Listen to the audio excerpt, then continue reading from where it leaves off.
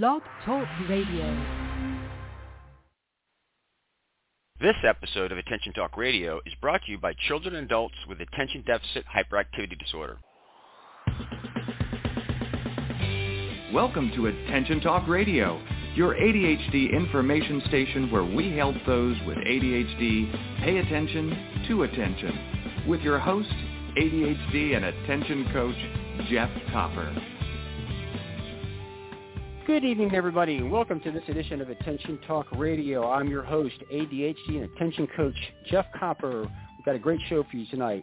ADHD, what we can learn from systems engineers. We're going to get to the content in a moment. Before we do, we'd like to thank children and adults with attention deficit hyperactivity disorder for bringing this program to you. In celebration of that event, we're anxious to give away free digital copies of Attention Magazine. To get yours, just listen to our show. We'll be sharing a secret word a couple times. Write it down.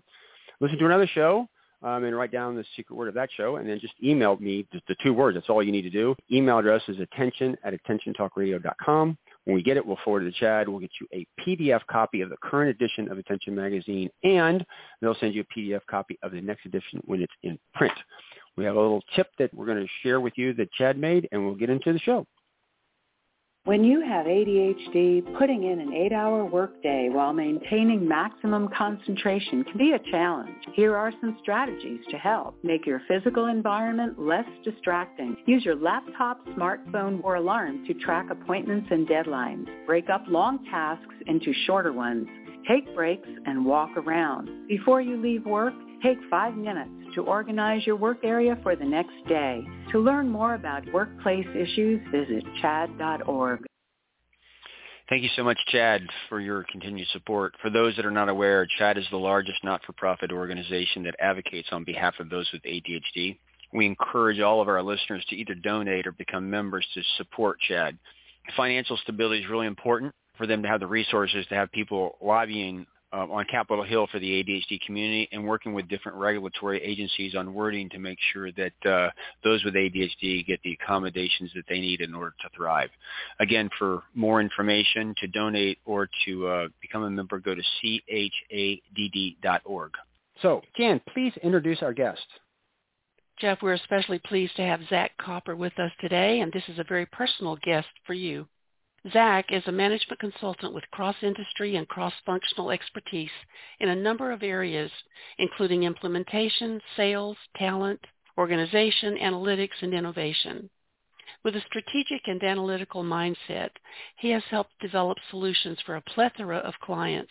He enjoys bringing high energy to the workplace and strives to use creative outside-the-box solutions to solve complex problems while managing highly efficient, functional teams. In addition to his work, he enjoys continuing his education by constantly learning new areas of focus.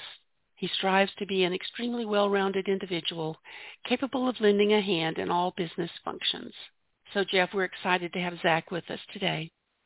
Zach, welcome to the show. Hey, thank you for the warm welcome. Yeah, it's great to be here. So, everybody, this is Zach. Many of you have heard about him over the years on Attention Talk Radio. He has the same last name for a reason. He's actually my son. Very proud of him. He graduated from college and got his degree in industrial engineering, which is why he's here today, which I want to talk to you about in a second. But one of the things I want to tee this up with is when we go out into the world, it's kind of efficient sometimes to get best practices, a tip, trick, or strategy in order to try to figure things out. But at some level, sometimes you need to understand the underlying technology behind things in order to make them happen.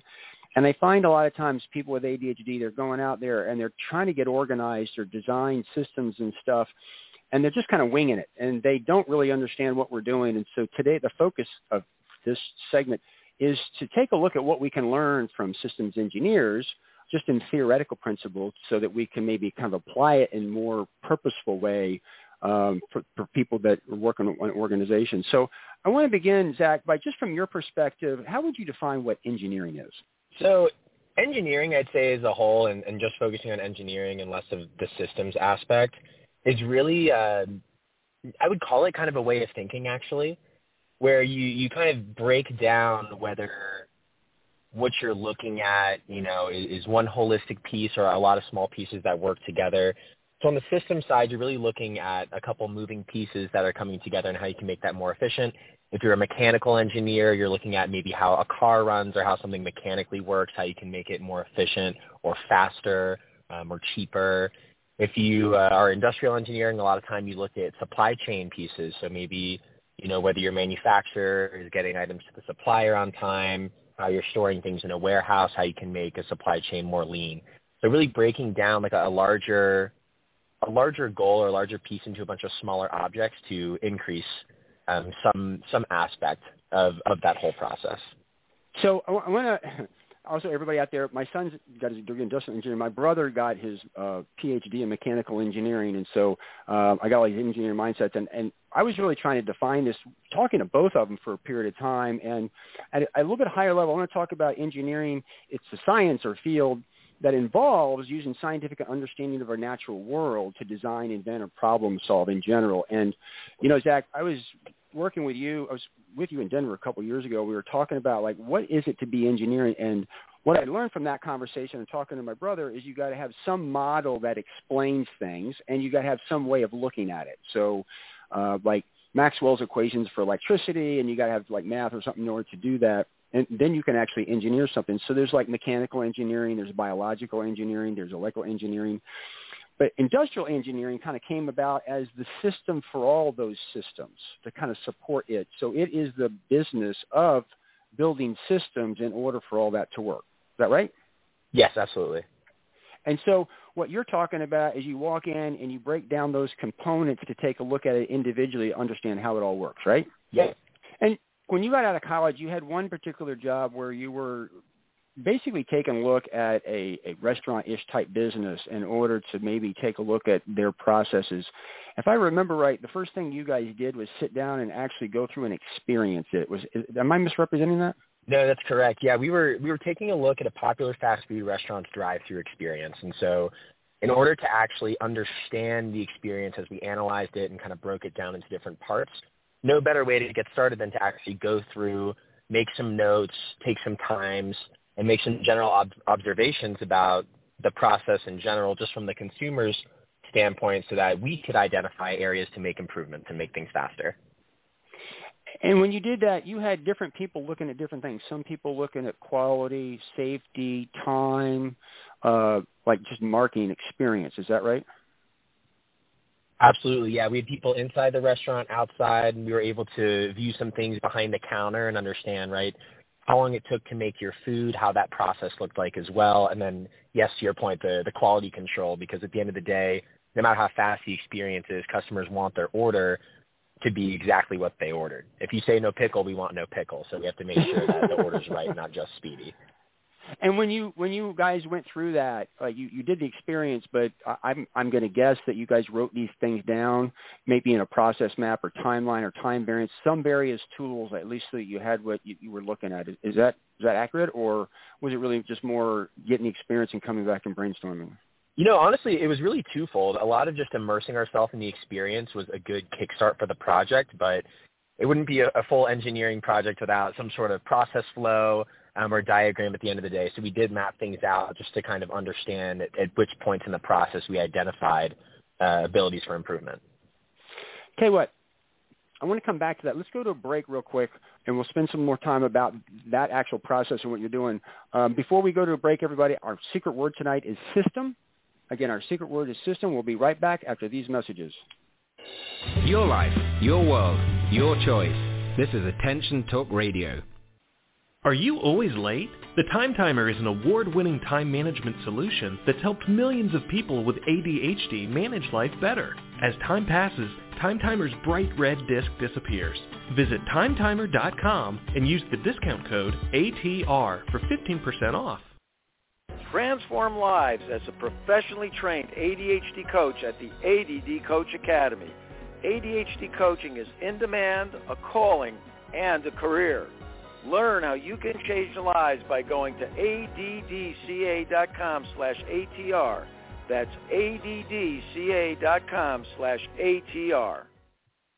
Managing ADHD is about pausing before you ponder and proceed. This opportunity to practice pausing is being brought to you by digcoaching.com.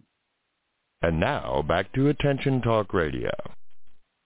Look, everybody, we're back here with my son, talking about engineering and the notion of what we can learn from systems engineering and take that knowledge and kind of apply it to our everyday life, particularly the world of people with ADHD when it comes to organization and systems. And before the break, really we started talking about engineering as being a field to solve problems based off our understanding of the world. There's many different fields of engineering, but industrial engineering is kind of the one that crosses all of them because it's about the systems and the organization of all those different ones themselves to support everything in businesses. And we talked about before the break is one of the things that first happens when they're going to go in is mapping out kind of what's there. And Zach was explaining to us the ride through this restaurant thing and pulling that stuff together. Zach, when you go back and you start putting that stuff down on paper, I got to believe that sometimes it's illuminating about, wow, okay, well, that works, or I didn't see that. But other times you start to see disconnects, or you start to see, like, okay, we're converting from this process to a manual process. Is that accurate, or is there, or just describe your experience with that? Yeah, absolutely. I think, to your point, once we map it out visually, and for a lot of engineers and a lot of people in general that have a very visual way of thinking and looking at these problems, once you get it all mapped out on paper so that you're no longer thinking about it as in the experience that we went through, because we'll think, okay, cool, we just took our order for the same fast food example. We just took our order. Okay, now we're waiting. Okay, we just got our food. And then the process flow will show, okay, order is taken. It goes into the ordering system. It gets printed out as a ticket in the back kitchen. Somebody picks up the ticket. Then they put whatever in the deep fryer, and we kind of go from there.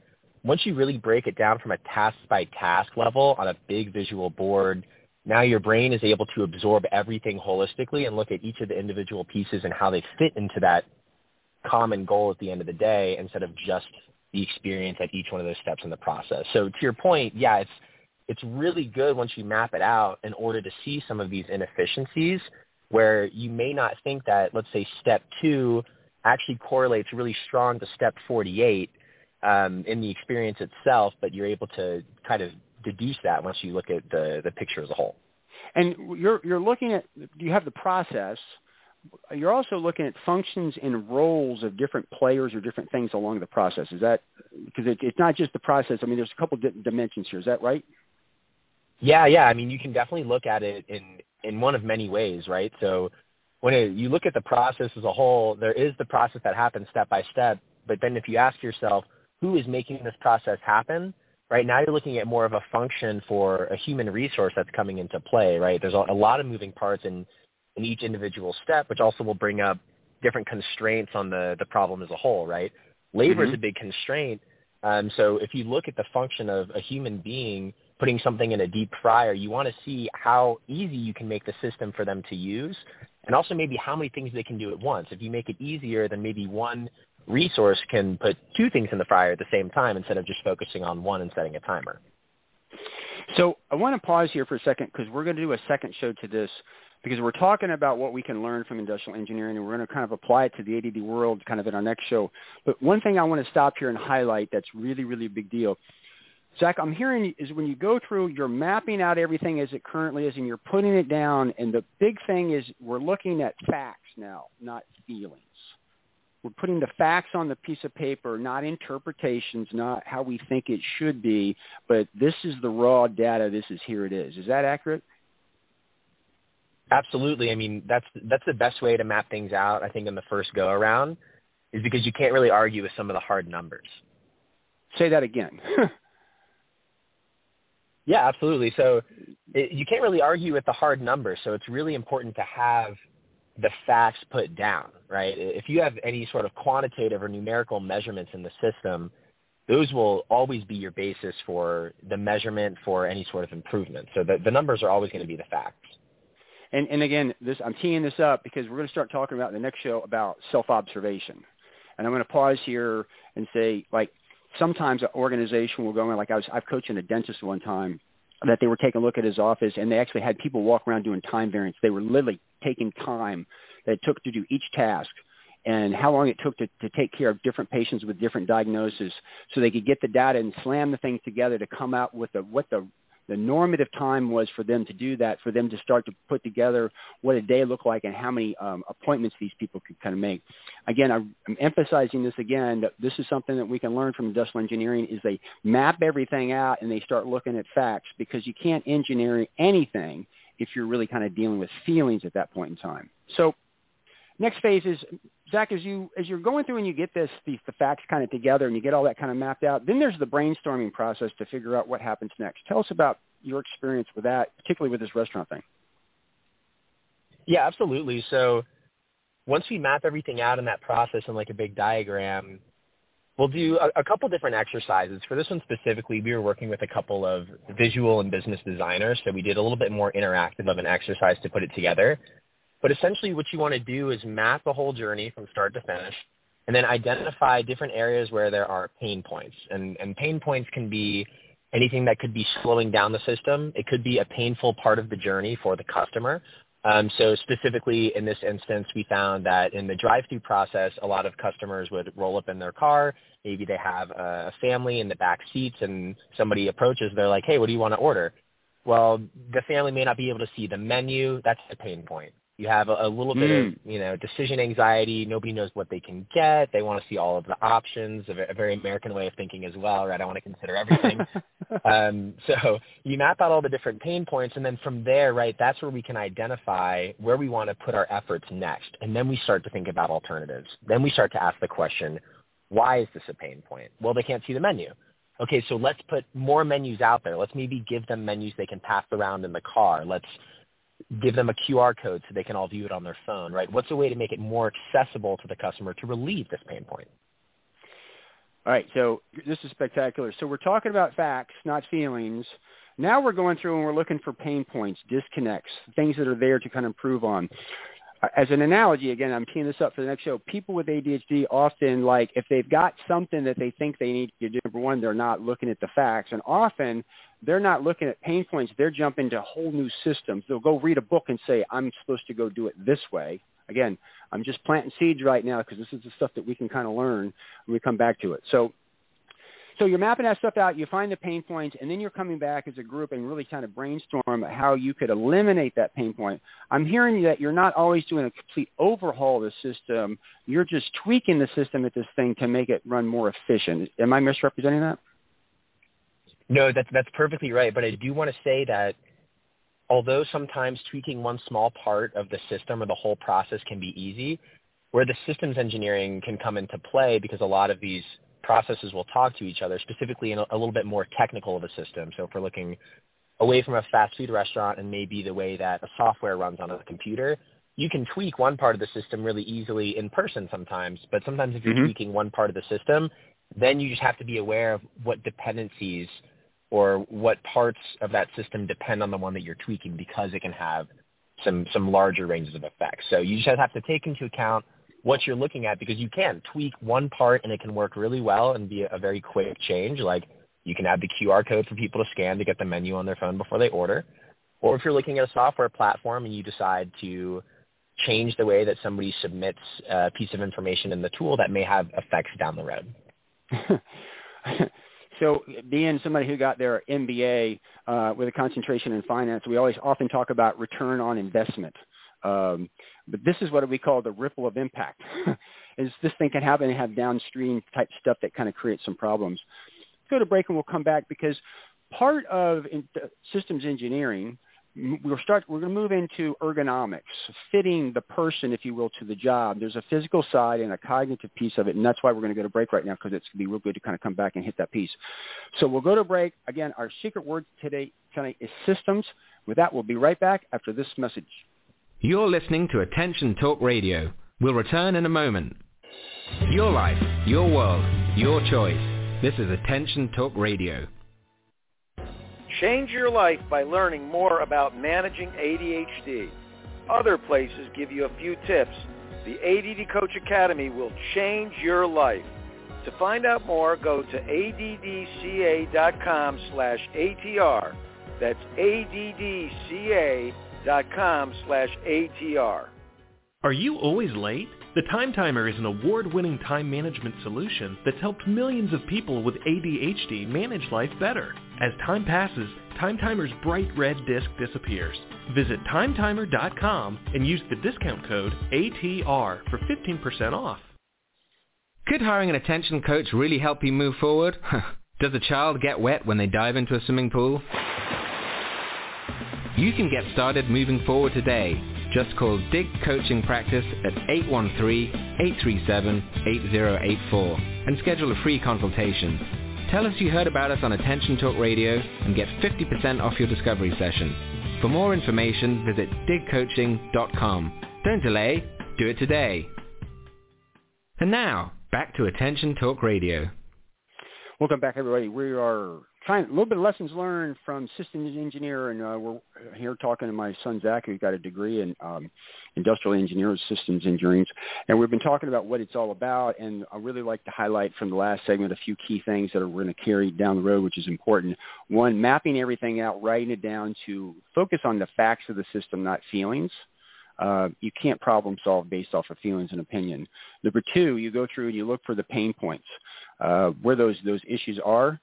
Brainstorm, and when you're brainstorming, you're always looking at the ripple of impact. It's not just this one thing, because sometimes it has impact with some other things. So I want to make a little bit of a turn now. Now, Zach, when you're designing systems, we start to move into ergonomics here at one point in time, and that is basically fitting a human being to a system. And we're focused on human beings as part of the system because that's not our crowd. You could have an automated system in the background, but when you're dealing with human beings, you take it up there, and in the physical world, ergonomics is very much fitting the person to the job. So like a chair, you might have a chair, you might have somebody who's 6 feet, somebody who's 3 feet, and you got to move that stuff around. There's also cognitive ergonomics, making it easy for the user to work with. Can you tell us about ergonomics and fitting the person to the job, just from the physical side of it, and then we'll talk about the cognitive part. Yeah, absolutely. So from a physical side, ergonomics is extremely important, especially when it comes to a lot of repetitive tasks. So I had an internship way back in the day where I was working at a manufacturing plant, and we were helping to design a system and a tool that made it easier for workers in the plant to assemble a piece of equipment then. And so you have to look at the way that the body works in terms of making it easy for people to use. So, for example, right, a big, like an easy piece, like first of all, is how can we eliminate people having to bend over and pick things up, because that puts a lot of strain on the body, right?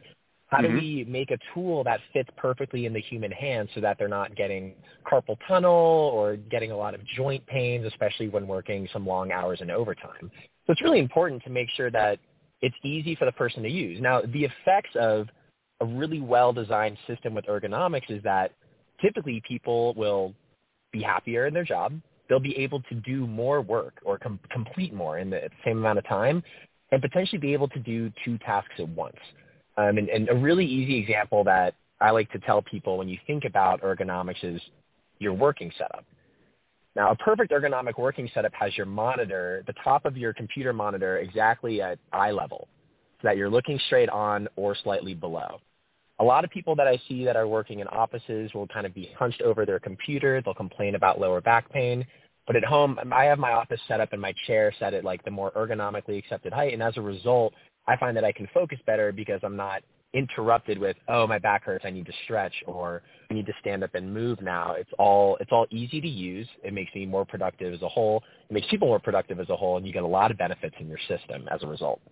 And I want to emphasize, there's a productivity thing, there's a safety thing, there's a fatigue thing. All these things are designed to adapt the person to that job. And this can get quite complicated, I'm sure, in some situations. I mean, depending on the environment, it could be pretty diverse, right? Yeah, and again, it really depends from person to person. Like if you think about the way that an airline seats are designed, it's to fit the average size Joe. Now, you have people that walk on a plane that are, 7 feet plus. It's going to be a little bit uncomfortable for them if they're sitting in a coach seat in the middle where they can't spread their legs out. Their knees are maybe pressing in front. If you're too short where your legs don't touch the ground, I know when I was a kid, I used to hate that on an airplane. It can be really complicated to match to everybody individually because people come in all shapes and sizes. That was a great example. My legs are kind of short. I'm 6 foot, but sitting down, I'm a lot taller, and I hate airplane seats. They just don't make my back. Of course, I bring stuff on now, but it's another story. So we're talking about that side of it. Now we're really starting to have some fun. We're going to transition a little bit to our world. what do systems engineers do when it comes to cognitive ergonomics? Like, where do they start, or can they do anything? Absolutely. No, that's a really good question. And this is one that I think is often overlooked. A lot of people, once they get really advanced in a certain position, like to see as much information as possible at once, just because it's easier for them to, get a little here, a little there without having to move around, maybe open different programs or whatnot. Like a perfect example is people at home that have 3 monitors, right? If you're in a new job, having 3 monitors can be very overwhelming, but if you're very seasoned, or like an air traffic controller, having to see all that information at once is really helpful. Now, if you're talking about having new users in a system and making it really easy to learn, really easy to adopt, a really good example of this and using cognitive ergonomics is when you're driving to the airport. If you notice when you're going to pick somebody up from arrivals, you're looking to drop somebody off at departures, when you drive into an airport, every set of signage and instruction that you see is very small and easily digestible. So, for example, in the Tampa airport, the one I'm most familiar with, you'll drive in. The first decision is red or blue terminal. That's it. You choose A or B. The next one is, do you want departures, arrivals, or parking? And from there, it's way easier for a human being to digest that information instead of driving into the airport and seeing maybe a 15-page Wikipedia article on the sign that's like, okay, well, to go to American Airlines in the blue terminal departures, you're going to want to take this lane, right? So it's really easy to digest that information, and that's where cognitive ergonomics really comes into play a lot, is making the information super easy to learn, super easy to digest, and really just eliminating a lot of follow-up questions, because then that just creates a little bit of extra work in the system. You want to make it lean and easy to follow. This is perfect, Zach. So the thing about this is I had never thought about what you described, but it's spot on, me going to the airport. But the thing I think is really important that I want everybody to take away is you're still having to play for the middle, the mean. The airplane seat doesn't work for me very well because of my back. Cognitively, some people this will adapt to this as a piece of cake, but I can also see sometimes how if you're an outlier, like your brain doesn't work that way, this could be overwhelming, really kind of problematic. But there's an issue here right now because, one, as an engineer, you've got to design this thing, number one. And number two, you don't know all the outliers unless they let you know what's going on. So you guys are always trying to find ways to do it, but you're having to infer this from people because people can't see the tangibility of cognition. I'm not sure I'm articulating that the best way, but you guys go to a point, but there's a limit to how far you can go because you can't customize it to the individual brain. Is that right? Yes, absolutely. I mean, there are kind of ways we try and make that a little bit easier across the board. Like, for example, even though I also have a lot of pain on airline seats, they're designed for like the most common, most average build of an American for the most part. Or for the example, we were driving into an airport taking one decision at a time. Even though it's easily digestible in theory, we know it's a lot of decision making. So as a result, we make the speed limit significantly lower, right? You drive into an airport, sometimes it's 20, sometimes it's 15 when you're getting into picking somebody up, right? It gets really, really slow. We acknowledge that some people are like, wait a minute, I thought I was red. I just found out I'm blue. Now I need to merge over 5 lanes, right? You can do that way easier at 25, 30 miles per hour than if we set the speed limit at 60. We try and adjust for some of that, to make it a little bit easier, but no, you're spot on. So we have this big funnel. We talked about engineering, the different kinds. We've isolated industrial engineering, systems engineering. We've worked our way through. It's about like facts, not feelings. We're looking for the pain points. Once it's written down on paper, we're brainstorming on that, and then we're bringing it down to the user. From the physical world, it's easy to make those individual adjustments. For the cognitive world, we're playing kind of to the average. And one of the things that I want to kind of highlight, and this is not the best analogy, but when you go to school, schools are designed a certain way, and when you go there, some people with ADHD, they have struggled maybe in a teacher's class or whatever because it's loosely related. They're doing things the same way to deal with the norm. But here's the thing. When it comes to cognitive ergonomics, hey, you have to understand what works for you because nobody can guess and figure out what that is. So it's really, really important for you to begin to understand what works for you to tweak the system a little bit as best you can for where the engineers take it. Did I articulate that where it made some sense, Zach? Or yeah, I think that's spot on, right? Especially in school, understanding specifically your learning style is really important because that's essentially your way of customizing your system in order to absorb information. Absolutely, absolutely. So logically, we worked our way kind of through this process to understand what's going on. I've thrown a couple of seeds out there for the next interview that we're going to do with him that will air a week after this one to kind of talk about it. So I hope you take this one and kind of encourage it. Before we close this show down, any last thoughts or insights to share with people with regard to engineering systems especially, and then bent towards the individual? Last thoughts?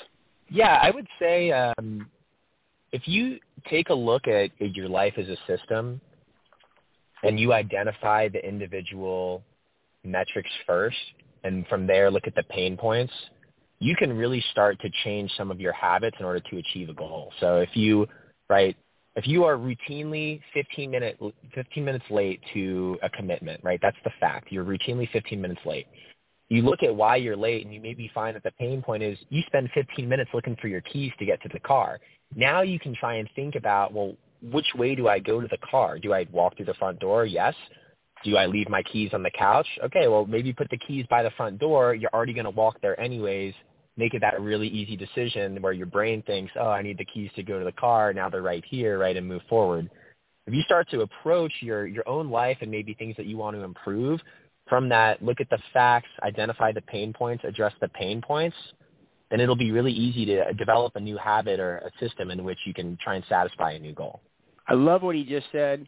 Don't be intimidated by what he said. The next show we're going to talk about that because if you have ADD, like I can't remember where I put my keys, trust me, we're going to kind of cover that. But the idea really is he's more analytically, like taking a look at your behavior and looking at the system. You can more analytically design something that's customizable for you. Again, I want to reiterate, I got a lot of people that go out and say I'm disorganized and they read lots of books and they're trying to make their systems into what the books say, but they never go back and study their existing system, understand why it's there, understand what the pain points are there. So again, more on that in our next show. So, Zach, I appreciate you coming on. This is great. Yeah, thank you so much. This is a good time. Everybody, I hope you gained something. Again, if you're watching this, make some notes. Catch us next week on Attention Talk Radio because we're going to do a follow-up. They're going to translate this into the ADD world. So with that, we hope you've enjoyed this edition of Attention Talk Radio. Take care.